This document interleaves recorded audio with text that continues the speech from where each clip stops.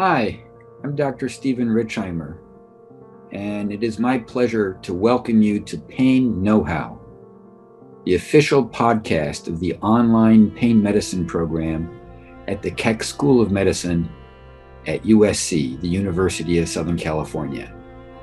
I'm the program director. This podcast is dedicated to sharing evidence-based information to enhance the practice of any clinician that treats patients that experience pain. All our speakers are experts in their fields, and they will provide listeners with the most up-to-date information. Thank you for listening. Now let's go to today's episode. Hi, everyone. I'm Karthik DePaula, a fourth-year medical student. Welcome to the USC Pain Medicine podcast. Today, I'm honored to introduce Dr. Cleland, who's a clinical faculty at USC Physical Therapy in the outpatient orthopedic setting. He graduated from the USC DPT program in 2017, as well as the USC Orthopedic residency in 2018. He's a board-certified orthopedic clinical specialist and treats a wide variety of musculoskeletal issues, including chronic pain conditions. And one of his specific areas of interest, some of his areas of interest include running rehabilitation, injury prevention, and performance. How are you doing today, Dr. Cleland? I'm doing very well. Thanks for having me. Of course. So I'll just start off with a few questions. The first question I had for you is, how have you seen pain play a role in affecting function and quality of life in your patients? Yeah, that's a great question. I think we see quite a broad spectrum, really. People are usually coming to us for the majority of the time because they're in some sort of discomfort, right? And that could be anything from, some sort of pain that they're having through their workday, which is, causing issues with maintaining postural positions on the computer, to post-operative patients that are rehabilitating some sort of injury. Sure. As well as people who are just maybe trying to participate in recreational fitness activities. Like I mentioned, one of my areas of interest is running performance. So could be as simple as, hey, someone's trying to run a marathon, but they're having knee pain. Sure. So working on those sorts of things. And then obviously maybe the little bit more of the extreme conditions would be in the more chronic pain categories. And obviously those individuals are experiencing discomfort or pain on a much more, obviously chronic level, and that can affect all sorts of aspects of life, right? So any sort of daily activities of living. So those can all be problematic on their own levels. Definitely. And, that brings me to my next question, which kind of just to bridge off of what you were saying is, how is adequate management of pain influence, activities of daily living and assisted in improving your patient's mobility, balance, and strength? Yeah, obviously it's key.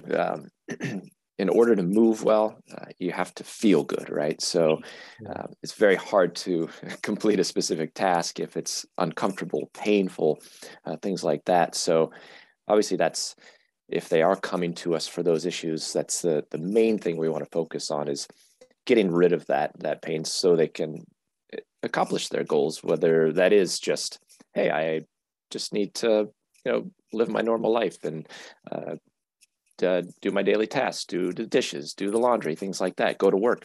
Sure. All the way up to those higher level things. So, looking at their movement patterns, it could be as simple as sort of changing the way they're doing certain activities, repetitive tasks. If, for instance, someone has more of a manual labor type of job where they're doing a lot of lifting, sometimes it's a matter of, hey, what if we work on these different strategies of lifting and using these different muscle groups to try to reduce the wear and tear. And a lot of that is also correcting through strength, through motor control, Sure. balance, to really sort of clean up those patterns, change those activities. Or at least I like to obviously get people back to what they really want to do. And if we can do things like strength, balance, motor control to get them back, or if we can just change the way they're moving a little bit, so we don't actually have to take those activities away, we just have to change the way they're doing it or improve the way they're doing it, then I think that's the key. Definitely. And thank you so much for your response. That makes a lot of sense. I think that you know, physical therapy is so important, and you know, in pain management, they're so interrelated. And I think that, you know, helping people with their mobility, balance, and strength, and also alleviating their pain, you know, they're so interrelated. And something, you know, that we emphasize here at USC is interdisciplinary learning and interdisciplinary training. So what do you feel is important for other members of the healthcare team to know about your role in alleviating and mitigating pain? Yeah, I agree. I think it's so important, and it's something I've come to really appreciate during my time here at USC. Yeah. And having that ability to interact with the other disciplines, whether that's the referring physician or the occupational therapist or even pain psychology. I think, you know, the takeaway note is really that the interdisciplinary approach, I think, is the best approach. Yeah. And kind of just having a little bit of a basic knowledge of, you know, what each of their roles are, I think could be really helpful. So just kind of knowing some basic strategies, like we already spoke about, you know, our approach as conservative treaters is going to, you know, include obviously a lot of exercise. That's a huge chunk of what we do here. Very specific, you know, exercises looking at those different things we talked about, but also potentially manual therapy techniques to help mitigate pain or improve mobility, as well as, you know, just symptom management in the way of, it could be pacing strategies, it could be relaxation techniques, it could be things like that. Sure. I think just kind of having that base knowledge of what we do, but then also as a physical therapist, understanding that the whole approach, like I mentioned, the interdisciplinary approach is super important. So being able to keep those lines of communication open between the referring physician or the others saying, hey,